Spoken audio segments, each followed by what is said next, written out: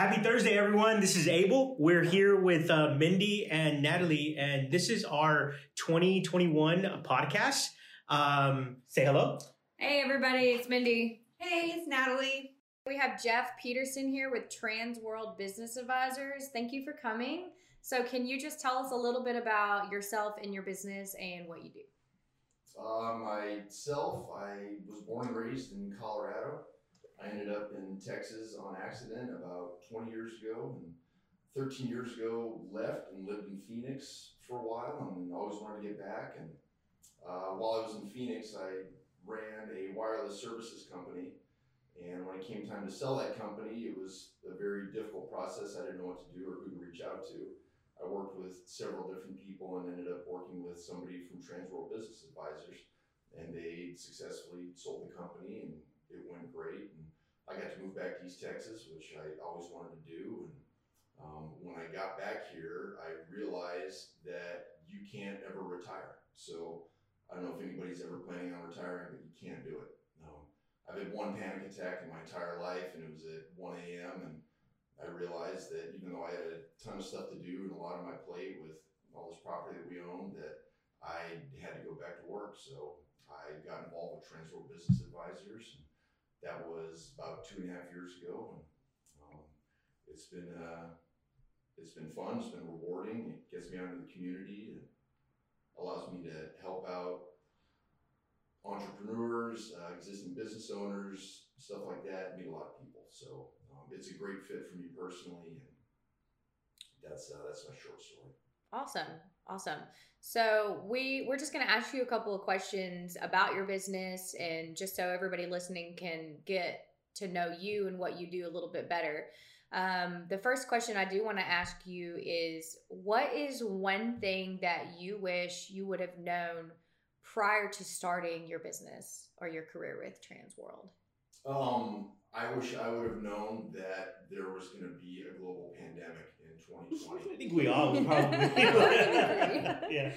On the one hand, it hasn't been great for business, but the part that I dislike about it the most is there's a lot of small businesses that are really suffering, and some of them reach out to me and they want me to try to help, and I can't sell a business. I can't market it. I can market anything, but you just can't sell a business that isn't doing well. No one's going to pony up their savings to buy a business that's going into the ground. And so many people right now just have no control over what's going on with their business through state closures, and just the economy's in a bad spot. So having to deliver that bad news and have those frank conversations with people, it's painful, and it's easily the worst part of what I do right now. What are some of the industries that you see that are struggling really, really hard right now? Well, it's all bouncing back a little bit, but clearly restaurants are in a really bad spot. For a while there, the SBA wouldn't even take applications for restaurants or daycares. But daycare is starting to come back. But those are the two that were hurt the most. But really, any mom and pop Main Street business, they're all really very susceptible. Now, there are some businesses, specifically in the hardware sector, that have done very well and thrived through this. But I would say the majority, it's been a painful time. So. Yeah.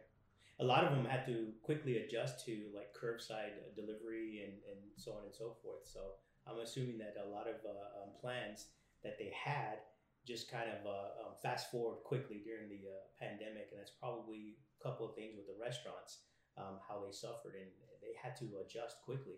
Well, yeah, and I don't want to mention my name, but there's one restaurant in town in particular where they kept all their staff on. They basically redesigned the whole inside of the restaurant. They reset it up where they were selling not only to-go items off the menu, but they were acting also as a butcher and selling steaks. And they set up a whole process out in front of the store, pull into slot 2 and we'll bring your stuff. And it was all hands on deck. And, a lot of them through this, they had to compete with enhanced unemployment. So if you took enhanced unemployment, you could arguably for a while there make more money than you made at your job.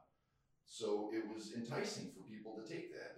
Some people are mad that their neighbors took that, but people are hurting. It's a way to make more money, get ahead. But at this one particular restaurant, the people who stayed there, they were blessed with work, as it were. They had the ability to stick around and help be part of the solution, and they may have left some money on the table initially. I think long term, they had their job even after the enhanced unemployment was gone. But anyhow, there's all that to say, there's a lot of businesses that really grabbed the bootstraps and did what they had to do and put a lot of capital out there to work and just really had to get creative. In a lot of cases, it was really impressive. So.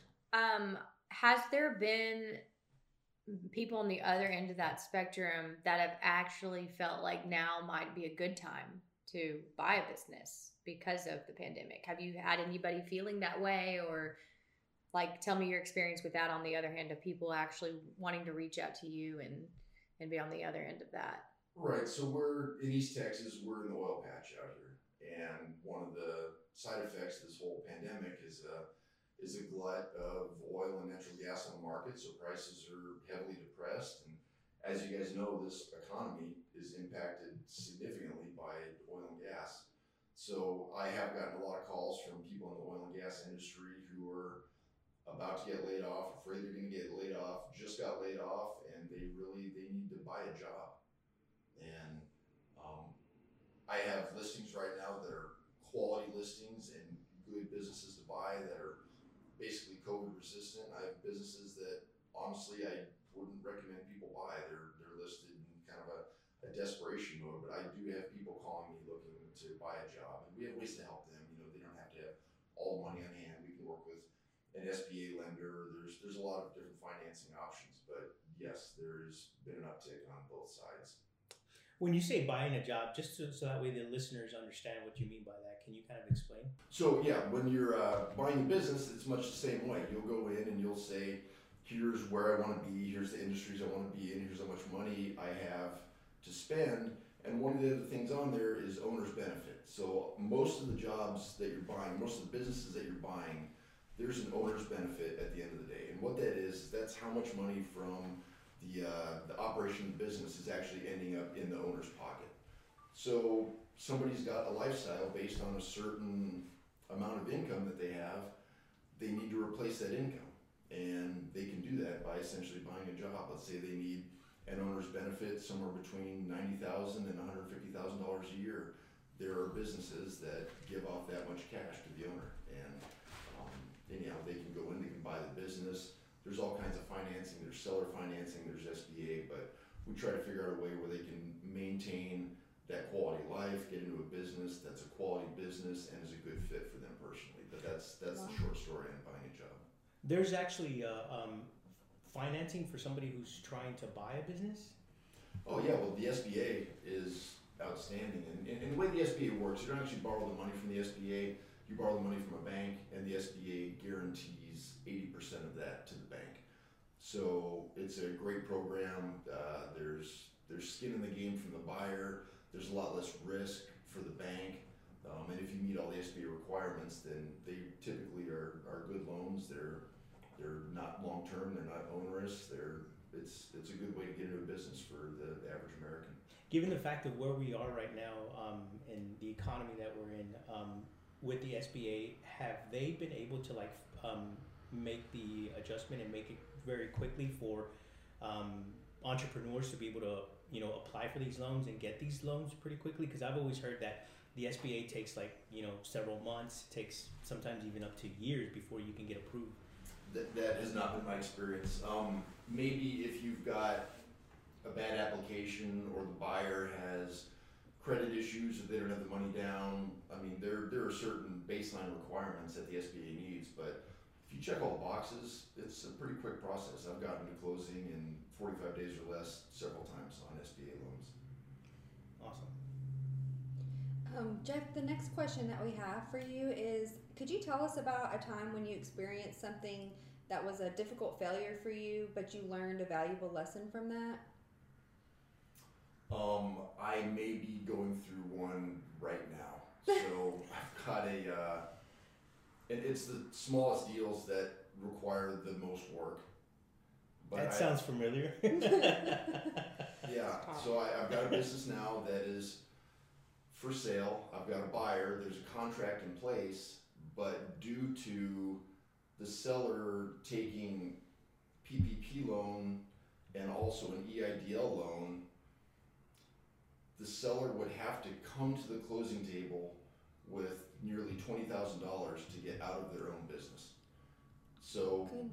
the reason for that is right now, I mean, the PPP loan and the EIDL loan both have to be satisfied at closing. We don't ever sell a business that has debt attached to it knowingly. So we go through a lot of effort to make sure the buyer doesn't buy a business that has debt.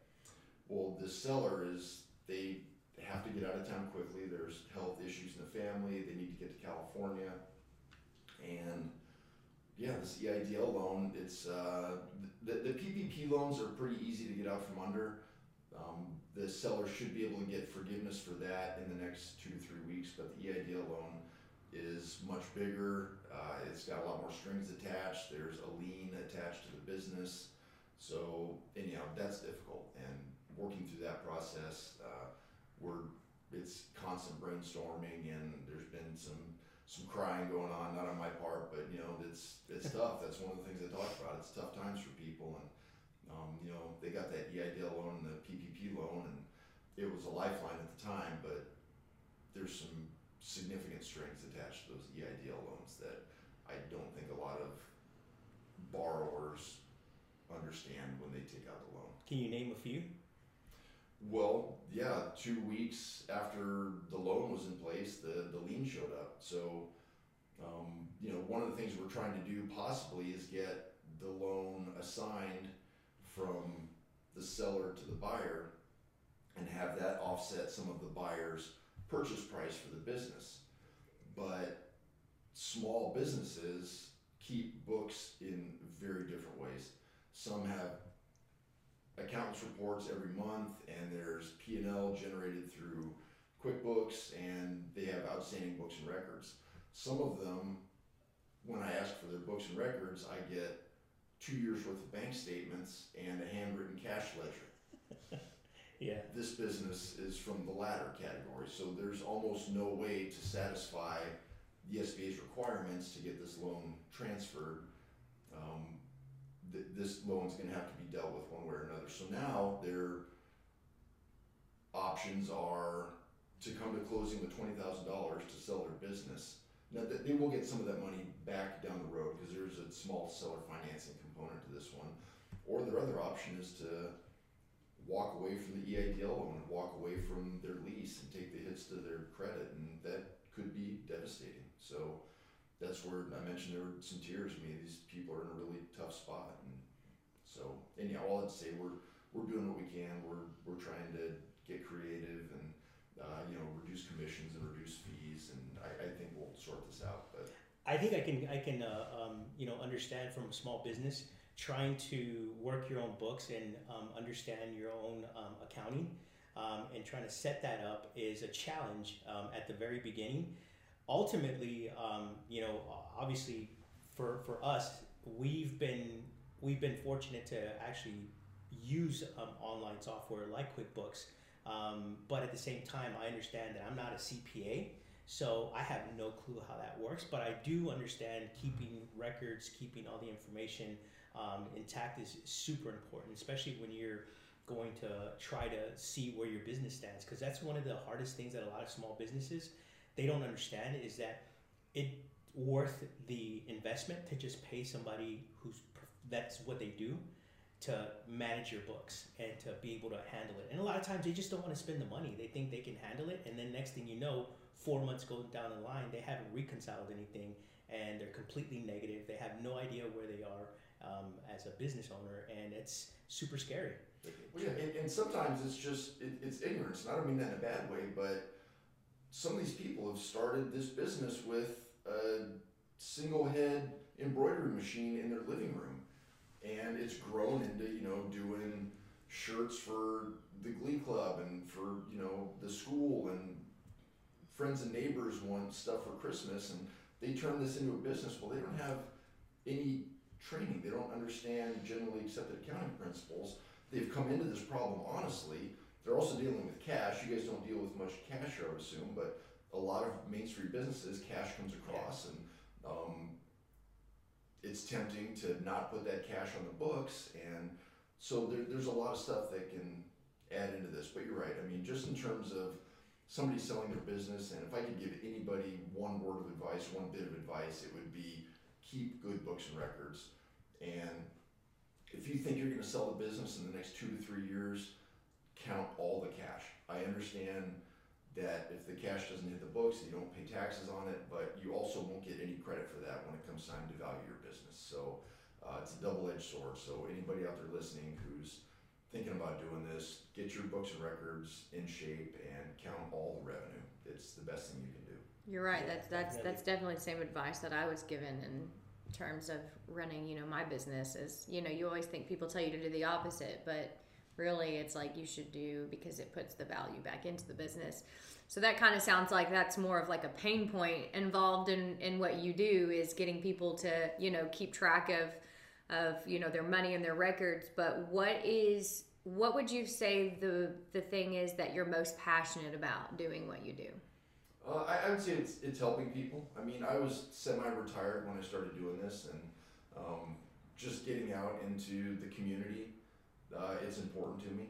I recently, a couple years ago, started officiating high school football, mostly because I heard that there was a need, and that seemed like a way to help the community. I didn't want games to not be on Fridays, and that was going to be a possibility if they didn't have enough officiating crews. And I'll tell you, it was a low pay job with heavy verbal abuse. It is so thankless. It's a lot of fun, but anyhow, the same part of me that wanted to do that to help out. I like meeting with business owners, and I take meetings all the time that I know nothing's going to come from financially, but if I can help somebody get ahead, then that's very rewarding. So that's easily my favorite part of the whole thing is helping people out, educating them, getting them to where they want to go. When we have a success story, it's really great for the sellers, the buyers. I mean, our motto at Transworld is good deals for good people. And in a community like this, basically a small town, Longview might seem like a big town, but there's only 12 people in Longview. So everybody knows each other. And I'm going to run into the buyers at Brookshire's and at football games, and I'm going to run into the sellers at the mall and wherever else. So I've got to do my best to keep everybody on an equal footing. I want everybody to have a good experience at the end of the day. You said something about verbal abuse. Oh, yeah. Can you tell us a little story about one of them? Oh, basically every football game I've been a part of on the sideline. So I was a linesman my first year and a head linesman my second year, and that means you're on the sidelines. So head coaches are extremely fiery individuals with usually sailors' mouths, and they're, it's a highly emotional state. So the players, ironically, always respectful. With very few exceptions, all I get out of the players ever is just a yes sir, no sir. They're the best. The coaches, not so much. Most of the coaches at the end of the game, they'll seek you out and at least give you a fist bump or something like that. Sometimes give you a good job. Some of them are just incorrigible, and I'm obviously not going to name any names or schools, but it's you better have thick skin if you're going to be on the wings out there doing high school football, because you're going to hear all of it. And it's not always warranted. A lot of times they're just trying to get in your head. They're questioning you on rules that they know. They know the rules. I know they know the rules, but they're always out there. It's called working the ref, and it's something that they practice, they work at. It's a real thing, but. Yeah, as a small business and entrepreneur, you do have to have thick skin as well to be able to obviously navigate through so much, shit that you go through, from not just from customers, but staff too. I was literally just about to say he is highlighting this specifically to attack me right I now. love how he says staff too and then looks over his shoulder. I was literally about to interrupt him and go, what he's really saying is that he experienced verbal abuse from me and he has to have thick skin to deal with me, and I knew it, but then you looked at me and it made it even more obvious. Well, a lot of the business owners I deal with, one of my favorite terms is they say, if it wasn't for employees or customers, this job would be great. It'd be great. So there it is. Better tread lightly.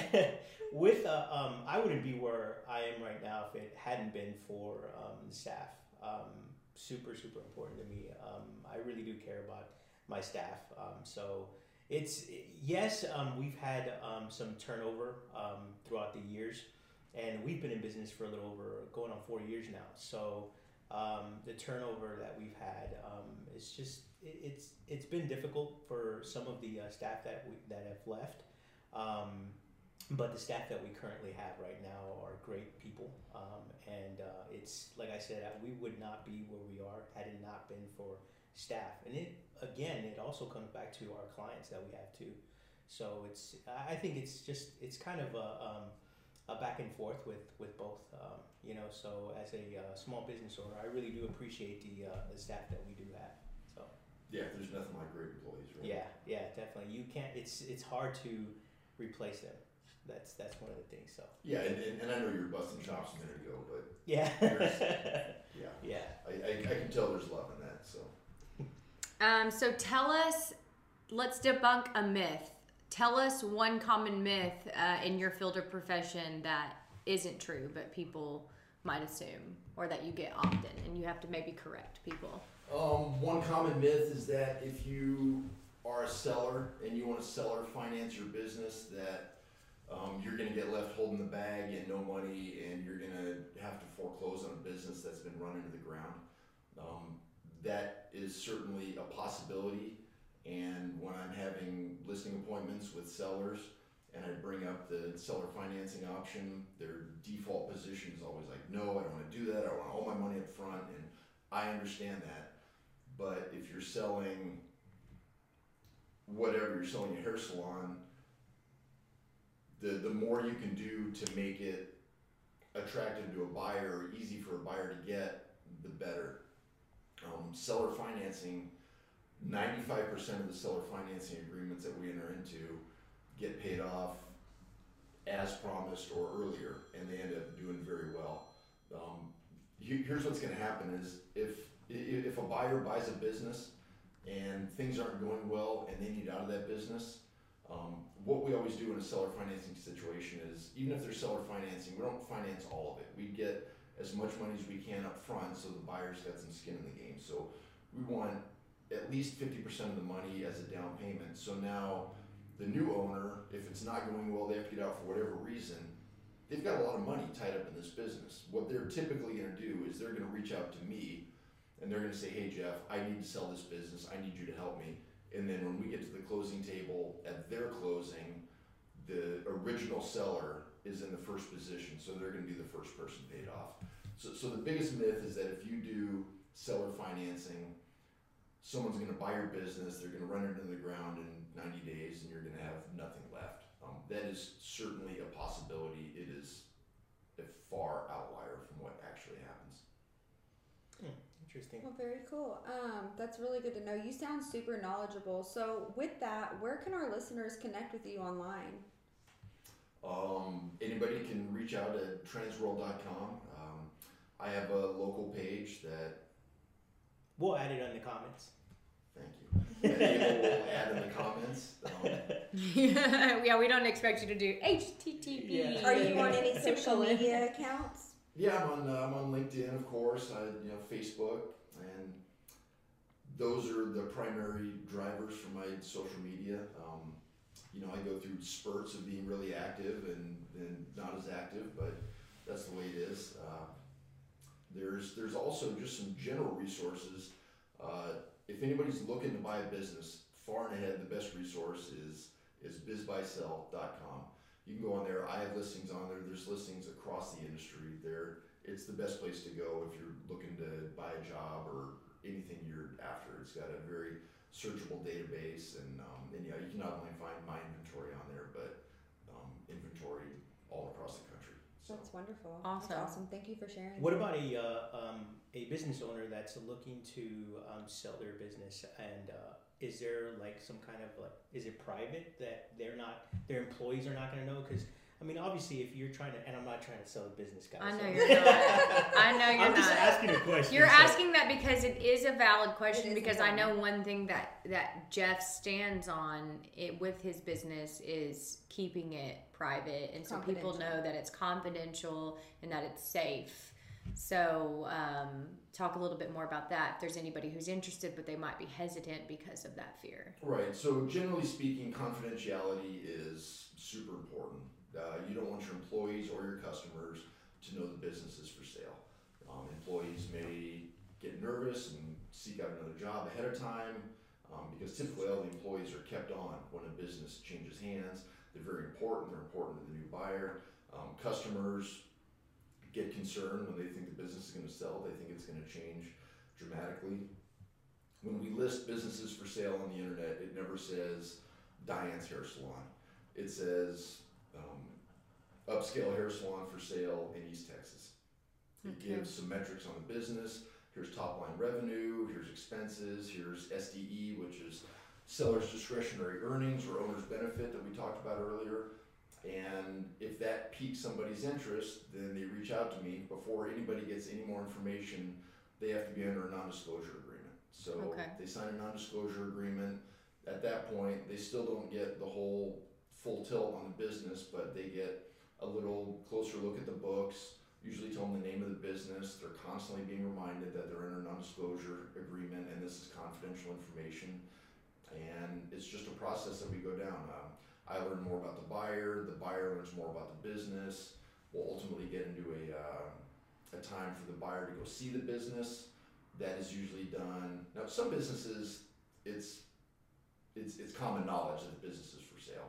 So we'll go look at the business anytime, but usually it's on the evening or a weekend. We'll go in on a Saturday and they'll look around. They get to meet the seller and ask questions, and yeah, if that goes well, then there's an offer. But yes, confidentiality is super important. Put a lot of effort into maintaining that, and there are never listings online on Transworld servers or any of the third-party sites that say exactly the name of the business that's for sale. So yeah, good question. We definitely avoid that. That's really good to know. Thank you. Awesome.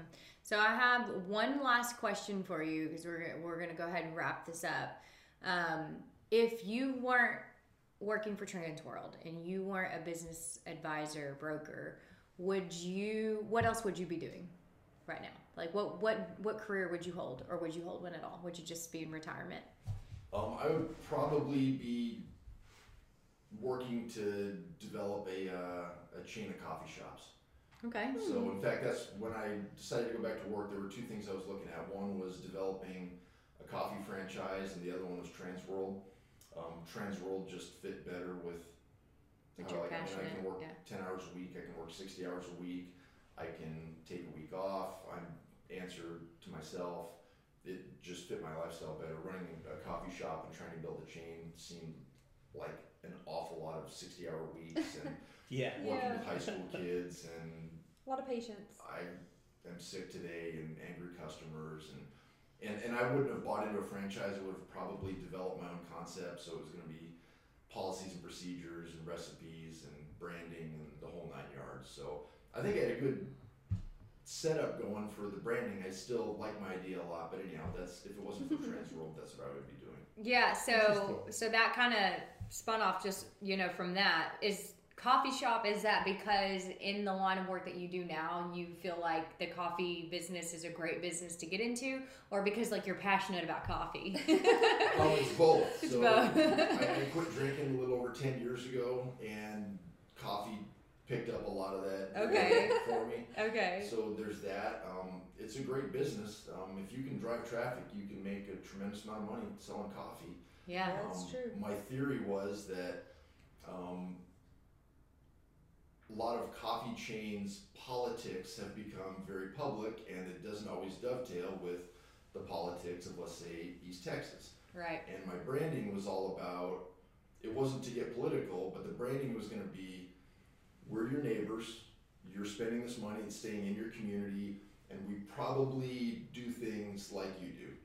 We probably hunt what you do, we probably see things politically the way you do, and so the coffee shop that's not on the hipster spectrum, typically, like, you know, what I think most people associate with coffee shops is, you know, they kind of associate that type of, you know, hipster atmosphere, but you were kind of wanting to create like a hometown community coffee shop feel that was more like, I guess, ideal to like Longview. Oh yeah, it was Texas branding. I mean, yeah, there's no copyright on state flags or national flags, so you can use that all you want. The tagline was going to be faith, family, freedom, coffee. That was the tagline and all the stuff we were going for. So yeah, I think it had legs. I think it had possibility, but it was going to be an awful lot of work, and so I opted to go with have the option with Transworld instead. Yeah, and help other people live their dreams. Save my sanity. So. Yeah. All right, well, we really appreciate you coming in and talking to us and telling us a lot. I know I learned a lot. I feel like I knew a lot about your business already just from knowing you outside and, you know, BNI and other networks and stuff like that. But I actually learned a lot, so that was really great. I think Abel and Natalie learned a lot too. Definitely, Was there anything else that you want the listeners to know, or any other information that you feel like you want to highlight on before we close off this episode? Just that if anybody wants to buy or sell a business, give me a call, and I'm always happy to sit down and talk with anybody. There's a lot of questions. I've got a lot of answers. As we talked about earlier, it's always confidential, so everything's always on the down low. I deal in confidentiality and keeping my mouth shut until it's time to open it. And anyhow, I'm happy to answer questions and sit down with anybody on either side. And these consultations that you have, they're free of charge, or they cost? They're all free of charge. Okay. I'll come to you. We can meet at your business. We can meet a coffee shop. We can meet off site. I usually like to meet at mom and pop coffee shops, or a little quieter. But true. We'll figure out a way to meet and meet your goals, whether it's to meet at the shop, not at the shop, whatever. I can make it work. So give me a call, and I can answer any questions. And awesome. Thank you so much for coming. Yeah, thank you. So we'll definitely post all your links in the comment section of our podcast, and we really appreciate you coming in. I appreciate you guys having me. This has been fun, and it's always good to get out and talk about all this stuff and meet you guys as well. All right. Awesome. Thank you so much. Appreciate it. All right.